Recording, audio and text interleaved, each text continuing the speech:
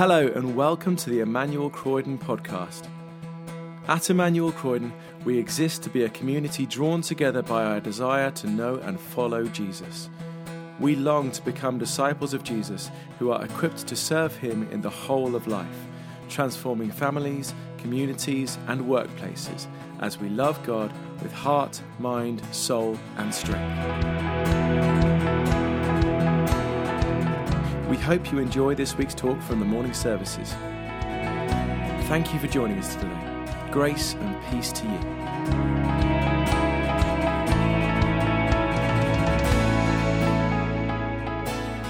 Today's reading is taken from the book of Jonah, chapter 1, verses 1 to 16.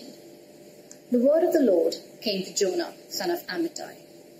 Go to the great city of Nineveh and preach against it, because its wickedness has come up before me. But Jonah ran away from the Lord and headed for Tarshish. He went down to Joppa, where he found a ship bound for that port.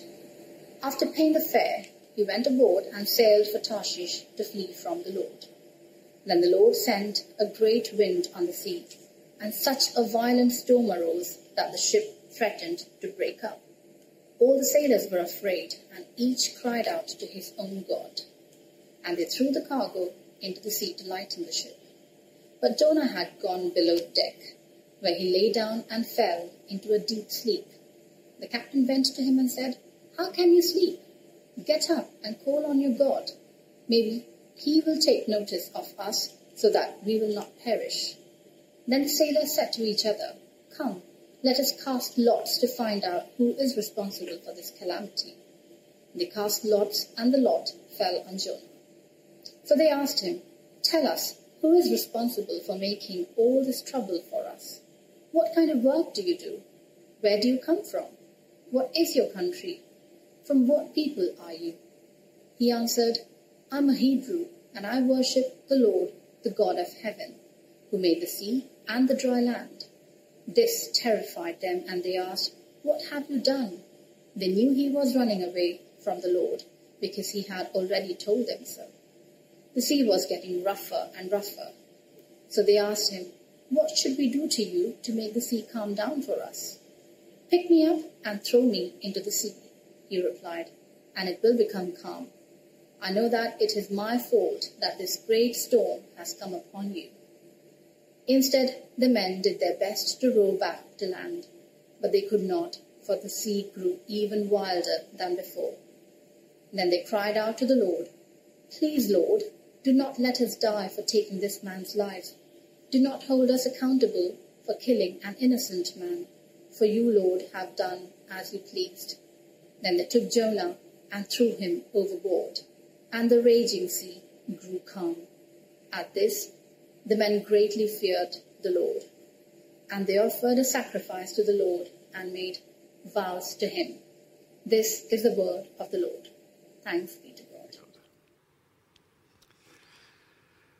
Well, good morning, everyone. And firstly, huge thanks to Priya, who recorded that reading from Mumbai Airport. Priya and the family have been in India over Christmas and have been struggling to get back. Thankfully, they are now back in glorious Croydon. But huge kudos to Priya for commitment to the cause and recording that reading in an airport of a different country. Thanks, Priya. In June of 1941, at the Polo Grounds in New York City, champion Joe Louis faced up to challenger Billy Conn in the World Heavyweight title bout. Joe Louis weighed in a massive 25 pounds heavier than Billy Conn. And so Conn took a different approach to normal. He was nimble and quick-footed. He spent the first part of the fight ducking and dodging and diving and weaving, coming in for flurries of quick punches, and then moving away to avoid Louis' superior power. By the end of the 12th round, Billy Conn was up on points. But in the 13th, he came out with a different strategy. He decided he wanted to show the world he could match Joe Louis punch for punch. That was a mistake. Joe Louis knocked him out cold and won the fight. A few years later, in the run-up to the rematch, a reporter asked Joe Louis how he was going to cope this time with Billy Conn's nimble, quick-footed style. And Joe Louis replied, "He can run, but he can't hide." And that, apparently, is where that expression originates. You can run, but you can't hide. It could, however, just as easily have been used as the subtitle for the first chapter of Jonah, written some 2 and a bit millennia earlier. You can run, but you can't hide. Jonah is called by God, but runs away from that calling. But he fairly quickly discovers you simply can't hide from the sovereign creator God. We're going to be spending the next 3 weeks in the book of Jonah, and I've got to tell you, it is just a brilliant book. There is so much in there. It's fun and funny and engaging and interesting and has so much to offer us. You may know the story of Jonah well, or you may think you know the story of Jonah well, having heard it in countless Sunday school stories. Regardless, I'd really recommend, if you get the chance today, just take 10 minutes, that's all it will take, and read through the whole book. There's only 4 chapters, and honestly, it will take you less than 10 minutes. And it's well worth it to get a picture of the overall narrative of the story. I'm going to briefly retell it in just a moment, but before that, we just need to deal with something which, to some extent, is a bit of a red herring, but we just need to touch on briefly. One of the questions that people often ask when they first read the book of Jonah is, but is it true? By which they actually mean, is it an historical account, or is it a parable, a bit like the book of Job or the stories that Jesus tells in the New Testament? Actually, either way, we're committed to the fact that this is true, that this speaks truth into our lives. This is a debate that is not primarily actually about the seemingly impossible events that take place within the story. After all, we believe in a God of miracles. But is actually to do with the context of the book, to do with the style that the book is written, use of humor, hyperbole, personification, etc., to do with the similarities and the differences to other genres within the Bible, and to the ways that it references and is referenced in other parts of Scripture. We don't have time to go into all of that now, but if you're interested, or if one way or another it's a stumbling block for you, do please be in touch. Give me an email. I'd love to chat about that with you. But for now, whether we believe this is a historical account or a parable, what we can agree, I think, is that the reason that the author wrote this book and the reason that it's included within the canon of Scripture is not primarily as a historical account, but rather as a way of opening up deep and glorious theological truths about God and about ourselves, and that it does so in a beautifully spectacular way. So, on with the story, buckle up. God calls Jonah to go and preach to the city of Nineveh, a notoriously nasty city filled with nasty people. But Jonah, for reasons that we'll come to, says, "Nuh-uh," and he legs it off in exactly the opposite direction, going so far as to get on a boat because, well, surely God can't reach him on the water, right? Well, as we've already said, Jonah quickly discovers that God can reach him. You simply can't hide from him. And God sends a storm as a way of reminding Jonah, not so subtly, to return to the calling that he's put upon his life. Jonah is actually asleep at the time, but gets a wake-up call from the sailors. Jonah at this point realizes what's going on, and he knows that this is God's way of calling him back. But instead of saying, "Okay, God, I'm sorry, I'm going to turn back to you," he doesn't. He goes for a bit of melodrama. You'll notice as we go through the book of Jonah that he's a bit of a whinger and he's a bit of a drama queen. He has some redeeming features too, but here we have drama queen Jonah. He says, "Oh, you must throw me into the waves, it's the only way." And so, well, the sailors are a bit reluctant, but eventually, when they run out of other options, that's what they do. They throw Jonah into the sea. the sea calms down for them, and they worship the Lord and make sacrifices to him. We could do a whole sermon just based on that, but we're not going to have time for that this series. So Jonah is plunged into the murky depths, but God has not given up on him. He's not finished with him yet. He sends a big fish to swallow Jonah. Jonah, from inside this big fish, prays to the Lord, both in praise and also in pleading. And after 3 days and 3 nights, Jonah, in one of the most glorious visual images in the whole of the Bible, is vomited up onto the beach. He decides he will go to Nineveh after all. He goes there and preaches the word of the Lord to the Ninevites, who, amazingly, from the king all the way down, repent of their sins and turn to God. Hallelujah! Right?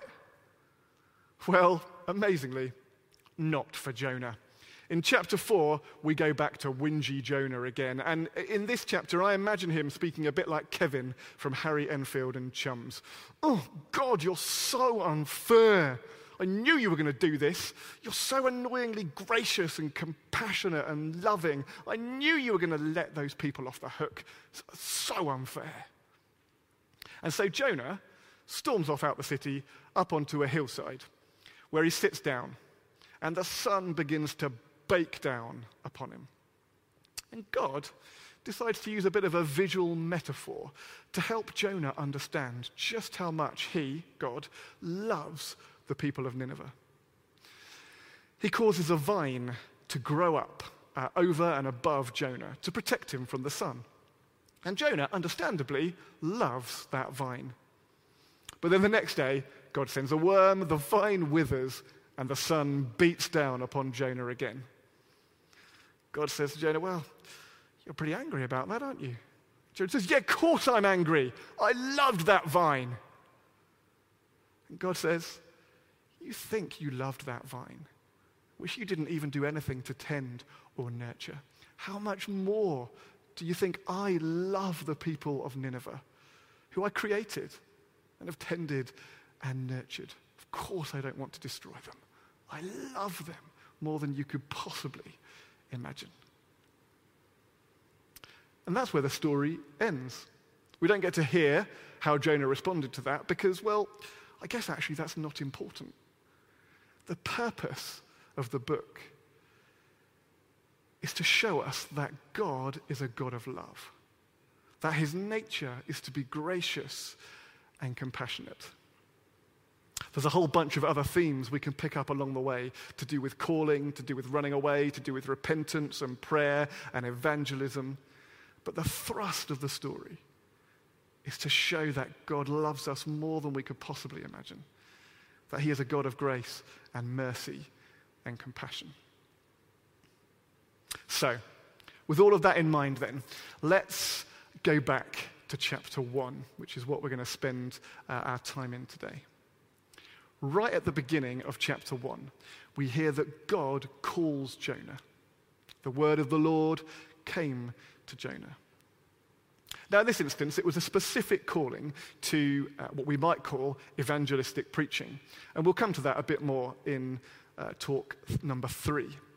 But for today, I just want to focus for a few minutes on a more general sense of calling. What is a calling? What does it mean to be called by God? And how do we discern that? I wonder, if I asked you, do you have a calling? How would you respond? I suspect we'd find a whole range of different answers.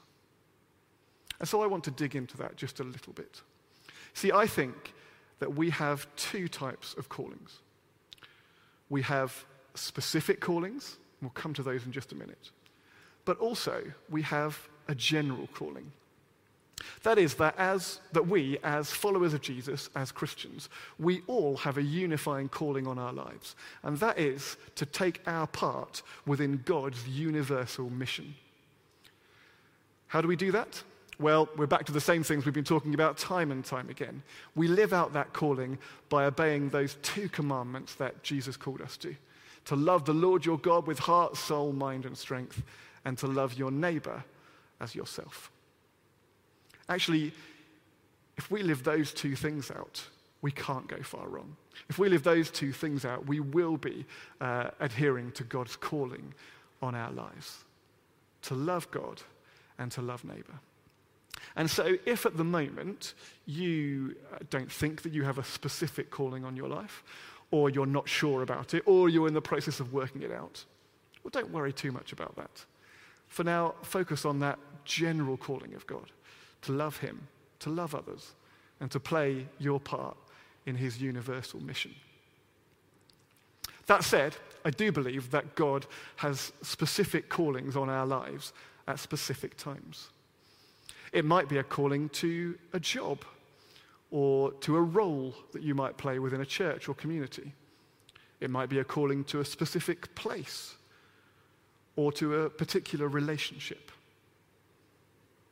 We can have different callings at different points in our lives. It might be that God calls us to be a teacher at one point in our life and to be an accountant at another point in our life. It might also be that we have different callings at the same time in our lives. Maybe we're called to play a particular role within a church whilst also being called to a particular place or a particular relationship. God does put callings on our lives.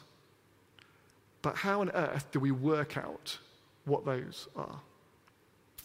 We had a really interesting chat about this in our home group on Wednesday. It was just a brilliant chat. I love our home group.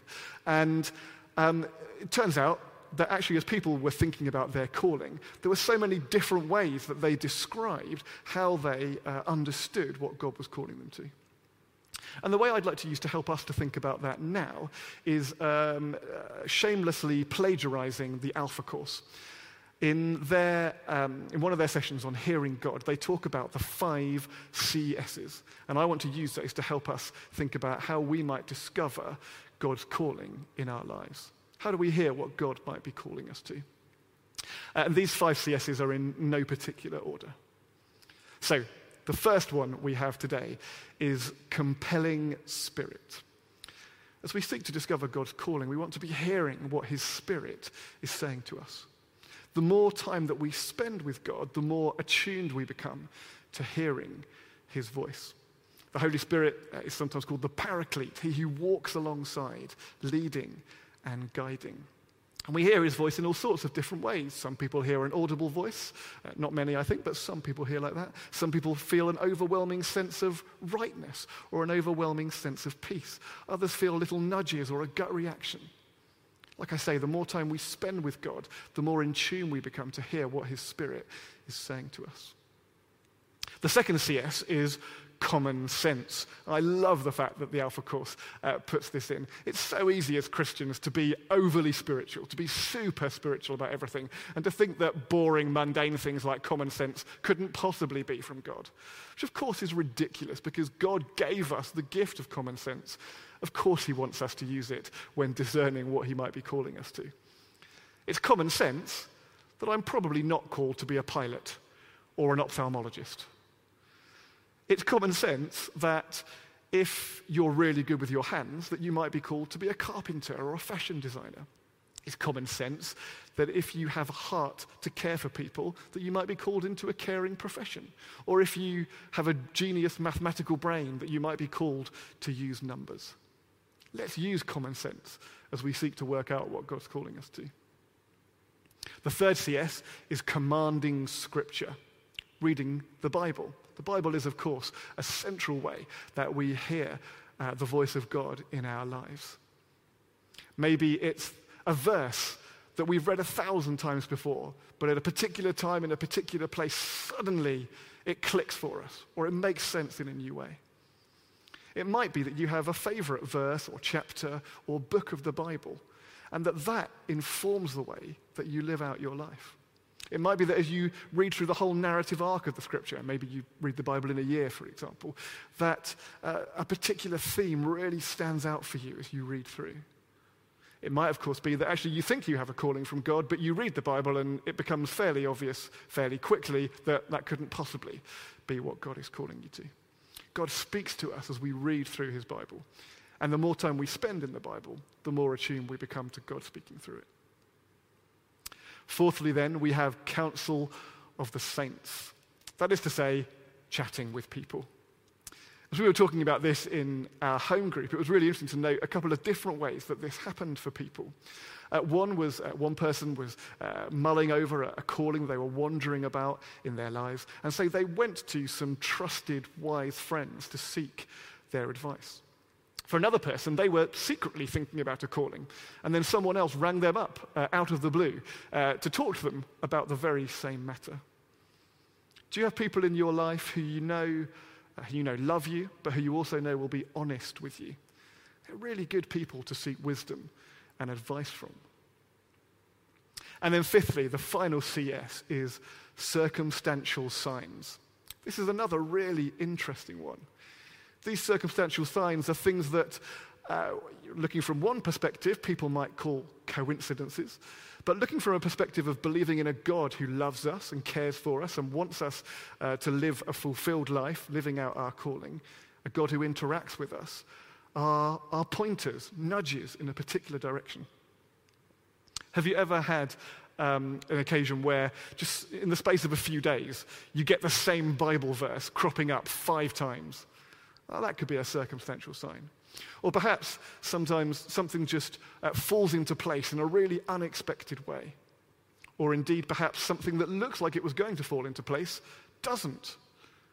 All of those things can be circumstantial signs, ways of God trying to speak to us and nudge us in the right direction. So, at this time, when I know actually that because of this awful year that we've had and the uncertain year ahead, there are lots of us who, for a variety of different reasons, are trying to work out what God might be calling us to, who God might be calling us to, or where God might be calling us to be.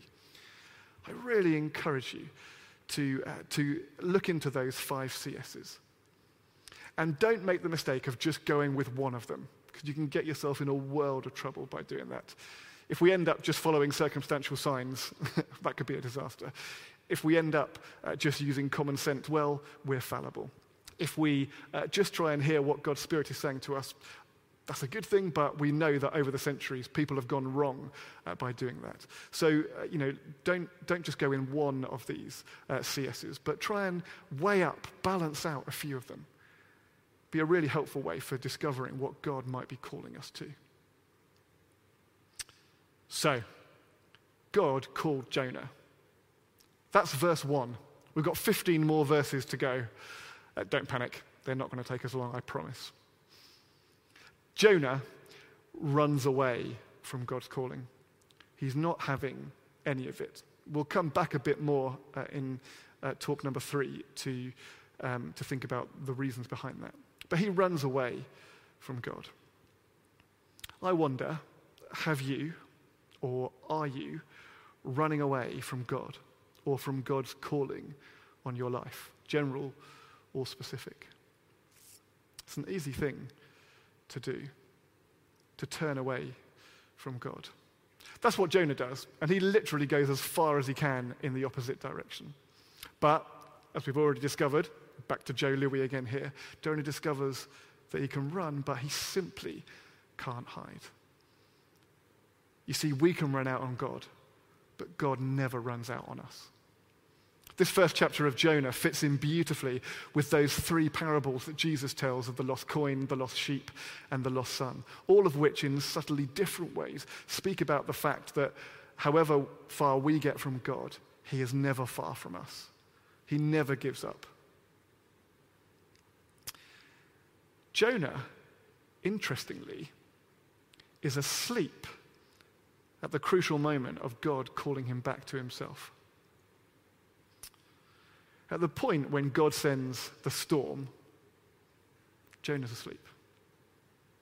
And it's really easy for us, in those points when we run away from God, to be asleep. A lady in our home group spoke to us about the fact that she was called to be a nurse. But actually, she twice ran away from that calling. She ran off to business school, first of all, but God still called her to be a nurse. She became a nurse, but, nursing, as we all know, is really tough. She ran away from it again. but God called her back to it again. In each of those times, there were wake-up calls for her to prompt her to come back to God's calling. It's easy in those times when we run away from God to be asleep, to be sleepwalking through life, to become oblivious to the fact that the decisions that we have made or are making are having a profound impact upon ourselves and also on those around us. That was the case for Jonah. He had a literal wake-up call from the sailors. I wonder if today might be a wake-up call for some of us. A realization that actually we've been running away from God's calling, but that he is calling us back to himself. Jonah does recognize that. He still makes the mistake of not just repenting, turning back to God and saying, okay, as we've already said, he gets the sailors to chuck him overboard. And that today is where we're going to leave our story, with Jonah in the murky depths. It's why I've decided that we won't finish with verse 17 of chapter 1, but we'll start with that next time before continuing in chapter 2. I think it's right that we leave Jonah in the murky depths, being tossed this way and that, not knowing which way's up, drowning. I wonder if that's a bit how you feel at the moment. I think with everything that's going on in our world, that's completely understandable. But also, actually, often, whilst we're in the process of seeking to discern God's call, we can feel like that. It's rarely easy. It's rarely simply a light bulb moment, although that often comes as part of it, perhaps the culmination. It's easy, I think, sometimes to look at the Bible and think that God spoke really clearly to them in ways that he doesn't to us. You know, God said to Moses, blah, blah, blah, and he did it. God said to David, blah, blah, blah, and he did it. But you know what? I don't actually think that God spoke more clearly to people in those days than he does now. It's just that when you recount something, you tend to put it in shorthand. I can and have often said that I am called, or that God called me to be a vicar. Sounds really easy. Doesn't begin to go into all the ins and outs and ups and downs and toing and froing that happened as part of that process. And so if you're in the midst of that right now, firstly, you're not alone. That's really common. Secondly, you're not alone. God is with you right in the midst of it. And thirdly, why not investigate some of those CSs to see if God is trying to speak to you in a particular way and point you in a particular direction? My hope is that for us as individuals and for us as a church, in the midst of this very uncertain time, when there is so much up in the air, that we might know something more of God's calling in our lives. Next week, we're going to look at what happens to Jonah when he's within the big fish. And there's an awful lot of crying out, calling out, lamenting and praising that goes on in that. And that too, I think, will resonate for us in the world that we currently live in. But for now, let's look to him. Let's try and hear his calling on our lives, that we might live it out more fully, being called deeper into God and further out into our world. Amen. Thanks for listening to the Emmanuel Croydon podcast. For more information about our church and everything we have going on, visit our website, emmanuelcroydon.org.uk. You can also follow us on Facebook, Twitter and Instagram to see and hear what's going on in the life of our church.